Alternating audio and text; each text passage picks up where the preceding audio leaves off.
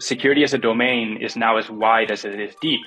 And it's a very delicate balance, in my opinion, to have the sufficient depth, but also breadth of knowledge to be able to go and have a conversation with the most technical person in your team and be a meaningful sparring partner for them, even if you're not going to be involved in the sort of the details of how that thing gets implemented.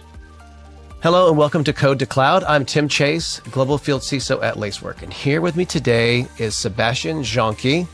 Sebastien is Chief Security Officer at Upvest, a FinTech startup that empowers other FinTechs to provide their customers with seamless, reliable, and secure access to the full range of investment opportunities.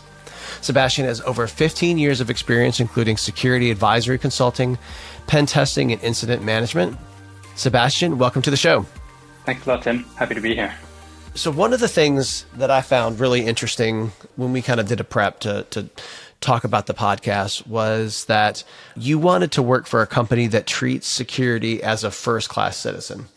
I have done security at a lot of different companies, and I have felt that maybe not all companies feel that way, right? Sometimes you're relegated to, 2 or 3 steps down the ladder, or maybe, you're not the first thing they think of when they make kind of a technology decision. But that's kind of what I view as maybe like a second-class citizen. But I'm curious, what does that mean to you when you say that you want to work for a company that treats security as a first-class citizen?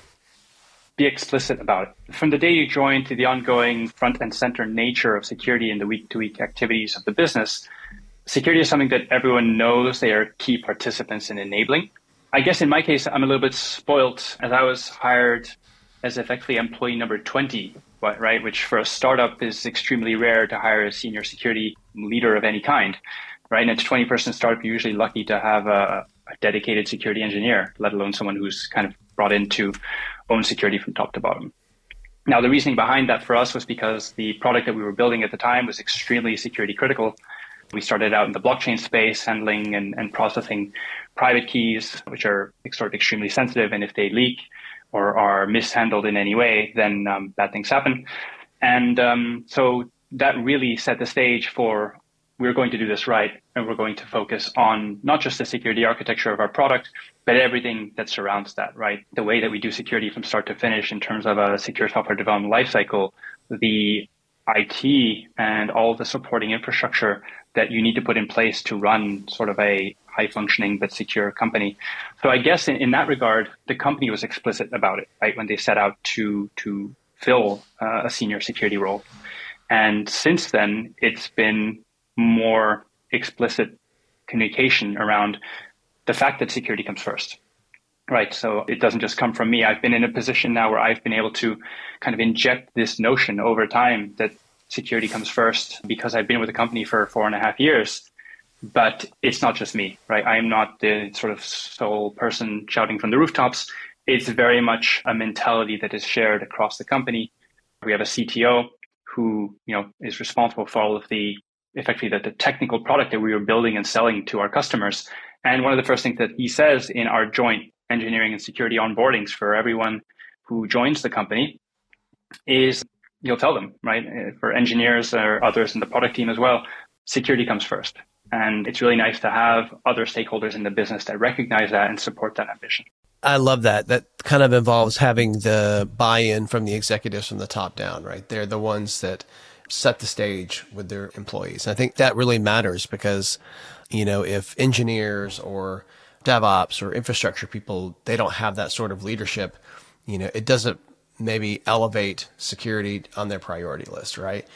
Right, because everyone has a day job. They have priorities that are set for them very often by their management to some degree because of requirements coming in from the customers predominantly. We're somewhat lucky and unlucky to be in a regulated industry, right, within banking. And as a result, we do have a bunch of regulatory requirements placed on us. We have 5 banking licenses, and the German financial regulator is known to be one of the stricter regulators. There's a benefit there because it does force companies in our space in Germany to put a lot of emphasis there. And the emphasis is definitely kind of placed on the boards and on the managing directors, who in turn kind of have a sort of duty or sort of responsibility to the company to ensure that is effectively carried out, right? And that very often translates into these needs becoming or arriving in the hands of someone within the security space who's senior enough to make them happen. That makes total sense. And I do hear that a decent amount from healthcare and fintech type people where it's a blessing and a curse, right? It's a good and a bad thing that we're so regulated because it does apply the pressure for security, but at the same time, it makes security harder for various reasons. But what advice would you give maybe someone who is starting at a fintech or even just maybe not in as regulated of an industry as you are on how they can get their company to embrace this notion of security being a first-class citizen? Like if they were coming in fresh like you did, 4 years ago, what's your advice to someone to come in to kind of set the same sort of stage? I would say that you need to be conscious and deliberate about it, right? As we've talked about, management has to make it clear that the expectation is for security to be taken as a top consideration, whether as part of developing a product or as part of your back office operations and processes.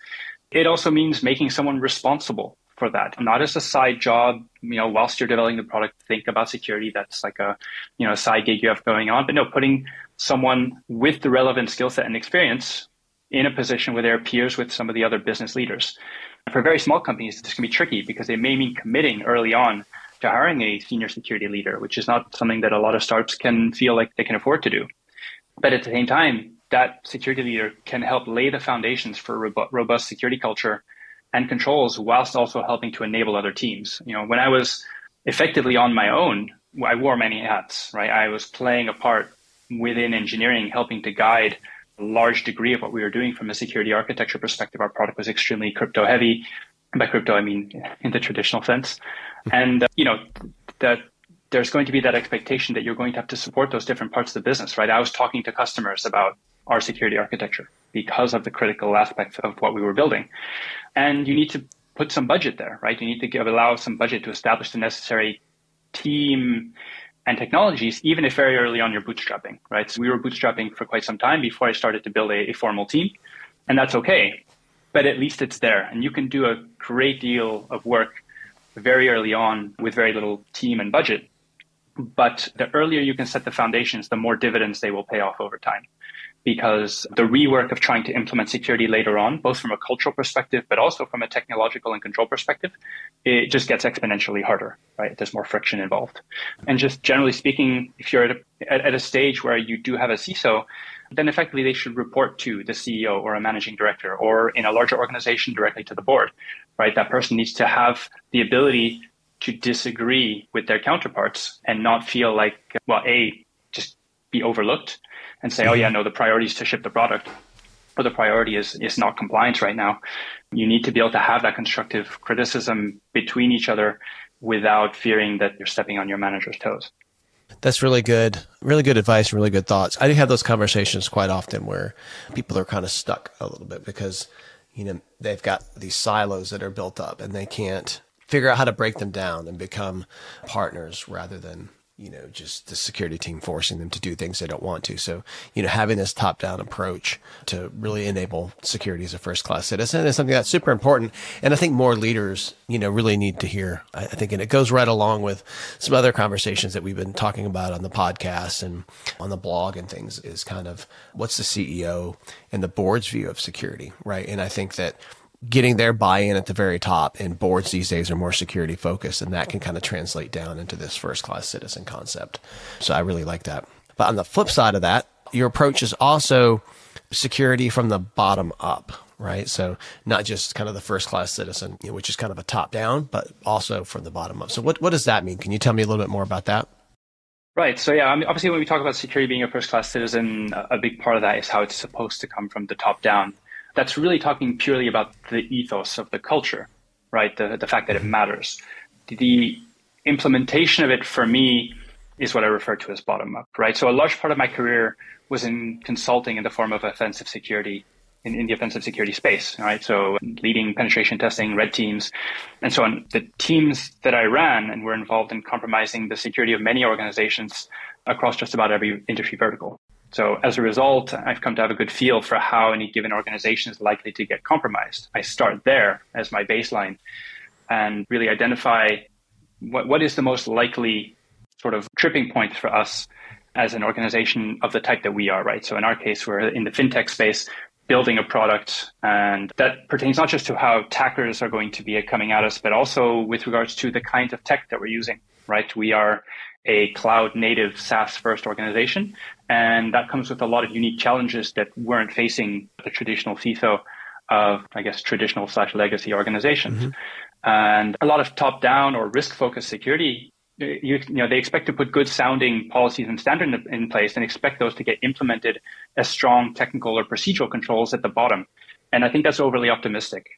Modern CISO in the kind of space that we're in now has to have a strong grasp of the layers in between their strategy and the policies, all the way down to the kinds of threats that their kind of organization faces. And what does an effective control look like to counter those? So granted, there comes a point where as a CISO, the technical minutiae may no longer be as relevant to you, but without that degree of technicality, I don't think you're able to guide the process sufficiently to arrive at a point where, okay, the control that is being put into place is really meeting the spirit of the strategy and the policies that you're setting out to achieve to mitigate the threats that your business is faced with. Yeah, I think that's an interesting point. It's like the modern day CISO has to be able to ride the line between the I don't want to say like the abstract, but like the policy level that's up here, but they also have to be able to talk the techno speak, right? They have to, I think, do both, which just from my experience, you know, talking to a lot of different security leaders, like that can be problematic, right? Just because not everyone has that ability. A lot of people come to being a CISO from the technical side, and that's just really what they're good at. And it doesn't transform to the policy side. And then you have the CISOs who rise from maybe GRC, who they're really good at the policy, but they don't have that technical background or that technical speak, right? I think that's an interesting challenge because you have to be able to do both of those, I think, to be effective.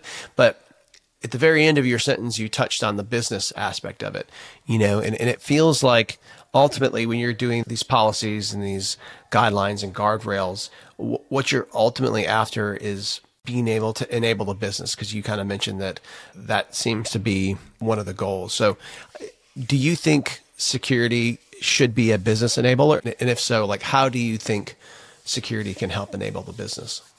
So I think our job is effectively to enable the business to move as fast as possible, as fast as it needs to move to be successful, while remaining as compliant and secure as possible. Now, that sounds relatively simple when you put it that way.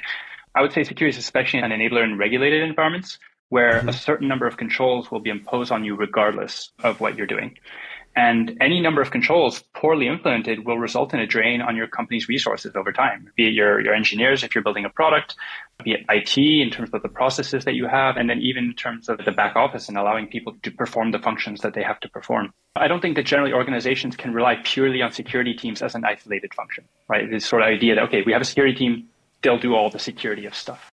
Rather, we need to ensure that the concept of security and the responsibility to it is democratized as possible within the organization. People understand that they are involved in the process, and the security team is there to help establish effective yet low friction guardrails to ensure that the core security fundamentals are always respected. So allow people to move quickly, and the guardrails are there. If something gets missed, then that's what those guardrails are there to either raise it as an alert and bring it into the general consciousness, right? Be it the security team, be it just within that team itself, as close to where the issue is as possible, right? So functionally within the organization. That totally makes sense. It is about speed sometimes and making sure that you can keep up with the business, because the business wants to go quickly. That's why so many businesses are adapting and are adopting the cloud, right? And that's why DevSecOps is a thing, right? Exactly. And in the financial space, I would say our ability to demonstrate high quality and effective security has allowed us to rapidly obtain and retain the number of banking licenses that we've gotten, but also to allow us to win customers more quickly by making the due diligence process smoother and giving them confidence to build potentially entire revenue streams on the back of our company and product. And so this is to say, not so much that we're an enabler, obviously we don't want to be a blocker. This is very much the ethos behind what I'm trying to build with the function here at Upvest is, get out of people's way as much as possible within the realm of what is obviously feasible to achieve best practices and to achieve regulatory compliance, such that we're ticking the boxes to satisfy everyone who has these security expectations of us. But we touched on it a little bit when we were talking kind of about a good CISO kind of riding the line between policy and technical. But digging into that a little bit more, like what do you think makes a good leader when it comes to cybersecurity? It's a tricky question. It comes back a little bit to the split of skill sets that you have, right? Your experience on your journey to becoming a security leader. As you mentioned, a lot of people come from a purely technical background. Other people come from a purely sort of risk, even business background. And now increasingly people are coming from a mix of both. And I think fundamentally you need to be able to show that you understand all of the different challenges that you are likely to face as an organization within your sector. Mm-hmm. Especially the people within your team need to be able to trust that the guidance and the direction that you're going to set off in are going to arrive at effective, meaningful things, right? Effective controls. There's nothing worse than trying to kind of get guidance from, someone who's supposed to be leading security, and the person at the bottom who's like a really technical person kind of grumbling a little bit, saying, okay, but this is not going to effectively move the needle, right? We're not going to be properly covering our bases here by doing just the things that are being sort of laid out in the strategy here. But I think the counterpart to that is really establishing yourself effective counterpart within the business leadership, right? They need to trust the fact that you understand what the business needs to achieve, that you support the business ambitions of whatever it is you're trying to build, and that you kind of have this two-way conversation of, I'm going to put into place controls in order to help mitigate the kinds of risks that I know we're going to face. But equally, I'm going to be doing so in a way that is trying to minimize friction, right? You can throw the kitchen sink of compliance requirements at something and make everything completely airtight, but require like dozens of approvals across the board and processes that are just really painful to get through. Obviously, that's not what anyone wants or needs, but the business needs to kind of recognize that. Very often, we're having conversations where we're trying to find that right sort of level between complexity and simplicity. And that conversation very much goes down the path of, we are requiring you to do the bare minimum right now.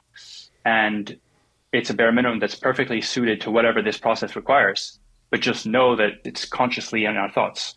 Because a lot of times the expectation is quite simply, security is going to put all of the controls in place for the sake of putting controls in place, which does happen occasionally, but not in sort of a higher functioning security function where you are actively thinking about that business aspect, and the business respects you to make the right decisions for the organization as a whole.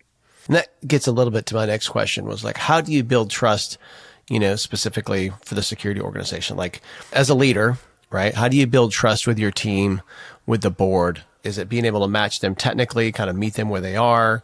And then how do you up level that to the board and also get their trust as well? This will vary obviously depending on how big of an organization you're a CISO for and how big your team is going to be.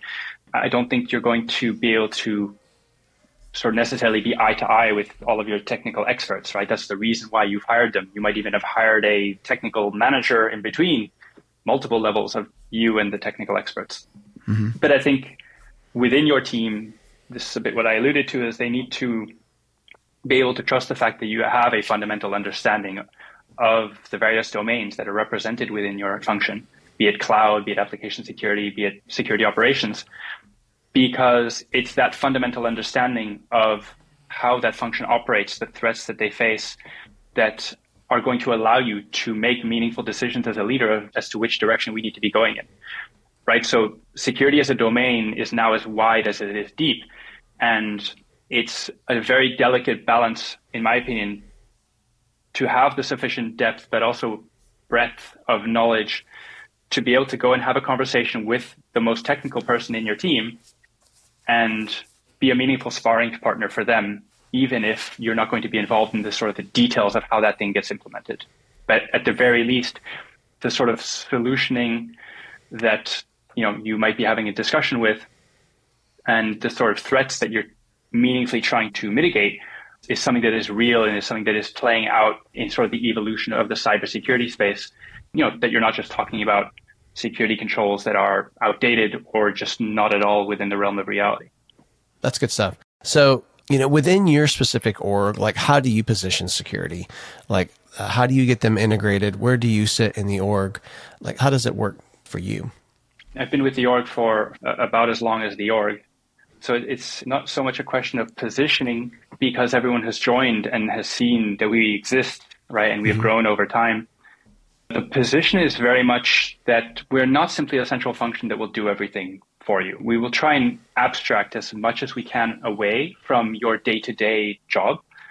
And we will try and put in a bunch of sort of guardrails and controls that you shouldn't even see most of the time until we need you to see something, right? So if you're deploying some code or you're deploying some cloud infrastructure, most of the time you might never run into us. You could be here for like a year and never run into it. And then suddenly the following month, you'll make a commit to something where you hadn't considered something. And this is where these guardrails come into place, be it sort of static code analysis or infrastructure as code scans, or you've accidentally committed a secret. It doesn't matter what it is, but the idea being that we're trying to put into place both functionality and process and education that allows you and your teams to be independent stakeholders within the security game, and where we will catch you if you fall, right, or if you stumble.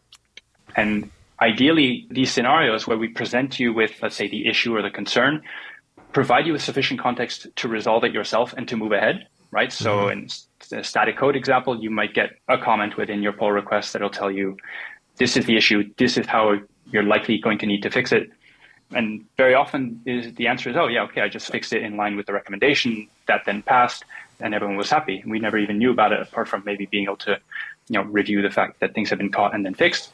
But if they don't have the necessary sort of expertise or skill set, then we're always there, right? It's very much come to us when you need us, right? No question is too small. We would rather know about something and just give a thumbs up, literally a thumbs up reaction.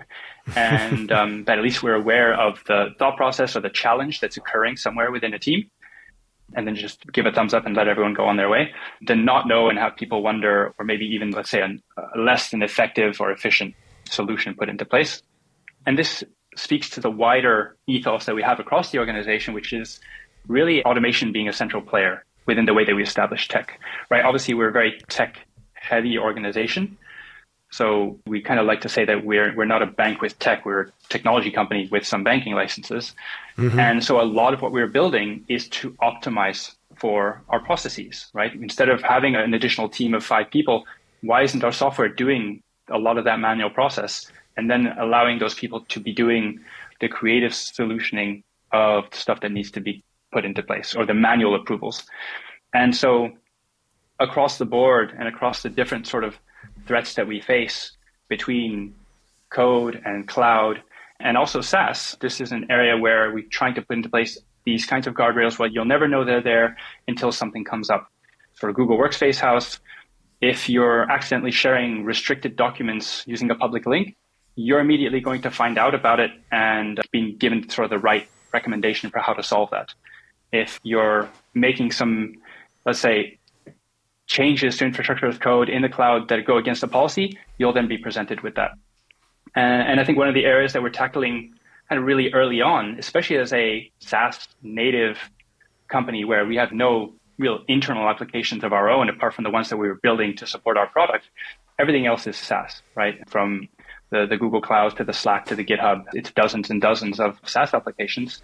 We are now increasingly concerned about this sort of evolution of SaaS taking over from traditional IT applications that are built and hosted and maintained internally, especially in particular with regards to how SaaS is interoperating. And you have users who are using your various different SaaS applications, and very often you'll have one application requesting access to your Google Drive and another application requesting access to our GitHub repos. And it's sort of an ever-growing threat that I think a lot of organizations are not really paying that much attention to. I don't think they know how much SaaS they have, and I definitely think they don't know how many cross integrations are between those and how many of those are to trusted applications and to untrusted applications. We've partnered with a company called Push Security, who basically give us visibility for that, to see when a user is basically granting very high level access, full Google Drive access to an application that's effectively not approved. And we then have to go away and make a decision on, okay, well, what do we do about this, right? Do we look into that organization and do we approve it? Or does it need to go through our vendor assessment process? Or do we just say, sorry, like this is not an approved use of this kind of integration, and be able to very quickly remedy that. Because the challenge is that otherwise, if you're not regularly pruning this, you're one very small supply chain risk away of some small, third-party solution somewhere that someone was playing with for a month and granted full access to their Google Drive because that's what that solution asked for. Someone said, sure, I'll allow that. And that small outfit of 3 people gets compromised. And that's exactly how modern day attackers are going to be getting access to these very highly privileged scopes and be able to reach into your environment and then download either lots of files or, Slack messages, whatever it might be, even your GitHub repos. So definitely tools like Push and also, things like Lacework and SemGrep are all the kinds of tools that help us to kind of surface these things on the basis of policy at the right moment, at the right time, and to the right user. And the idea being that we want to empower the user to fix these things themselves, to be aware of the sort of security challenges that are relating to them. And, it's not coming to us and us having to chase them. They're empowered and they are part of the process. I agree. And 2 things that I think that are important. First off, SSPM is one of those spaces that I'm following closely. I think there's a lot of interesting vendors out there right now, kind of looking at the software as a service posture management, because what you said is true, right? That is one of the areas that I think security has not been great at.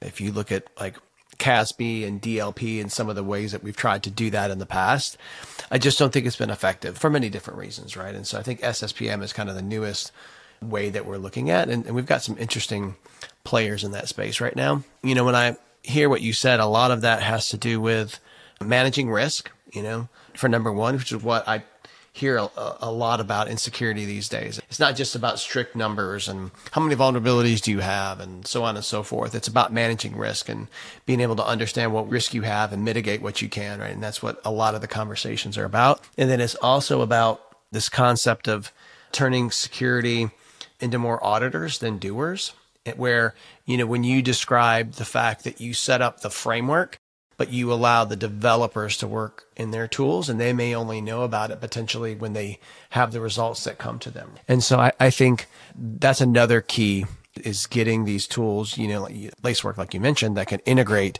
to be able to do the kind of that testing early, and maybe they don't even know it because it's just integrated into their pipeline, right? And so I agree. I think it's one of the interesting ways that security has evolved over the last several years.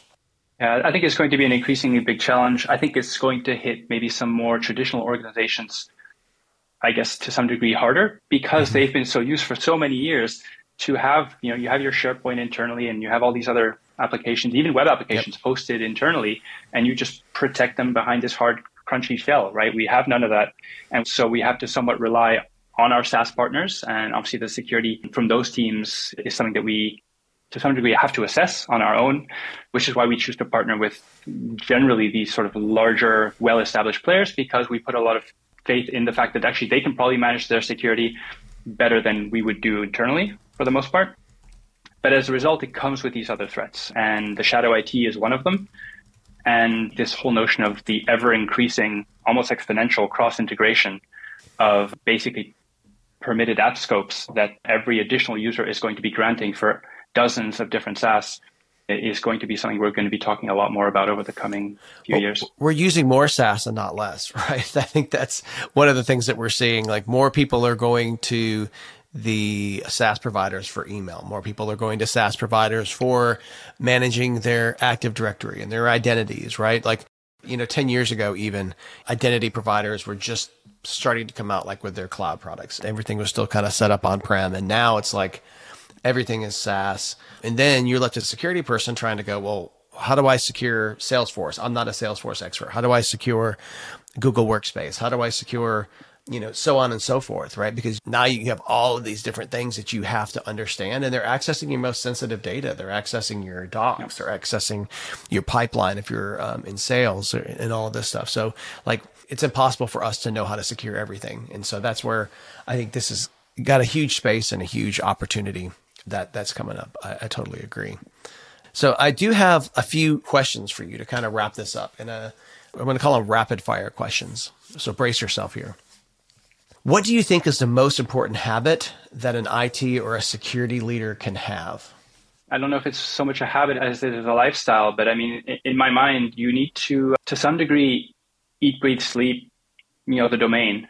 And a big part of that probably means just the habit of constantly learning in the space, right? New developments or, both the threats obviously that you're facing, but really the new controls and the way that new technologies can meaningfully be applied, right? There's a lot of players in the space that are starting to say that, okay, well, AI will solve security. Sure, it'll have a lot of great applicable uses, but you need to really be able to be sufficiently on the ball to some degree from a technical perspective, but also from the conceptual perspective of how do these new technologies work and how much of it is snake oil, how much of it is meaningful. So for me, it really boils down to the constant learning and development. I like it. I'm a big believer in learning and development. I've got my RSS feed and my Twitter feed, and you always have to read. You got to keep up to date with it, right? To know what's out there, what's impacting you. What is one tip you would offer listeners to increase their cybersecurity? To me, honestly, it's so much about the fundamentals. I mean, if you do the fundamentals right, be it for personal security hygiene or within an organization, you're going to be mitigating the vast majority of the threats against you.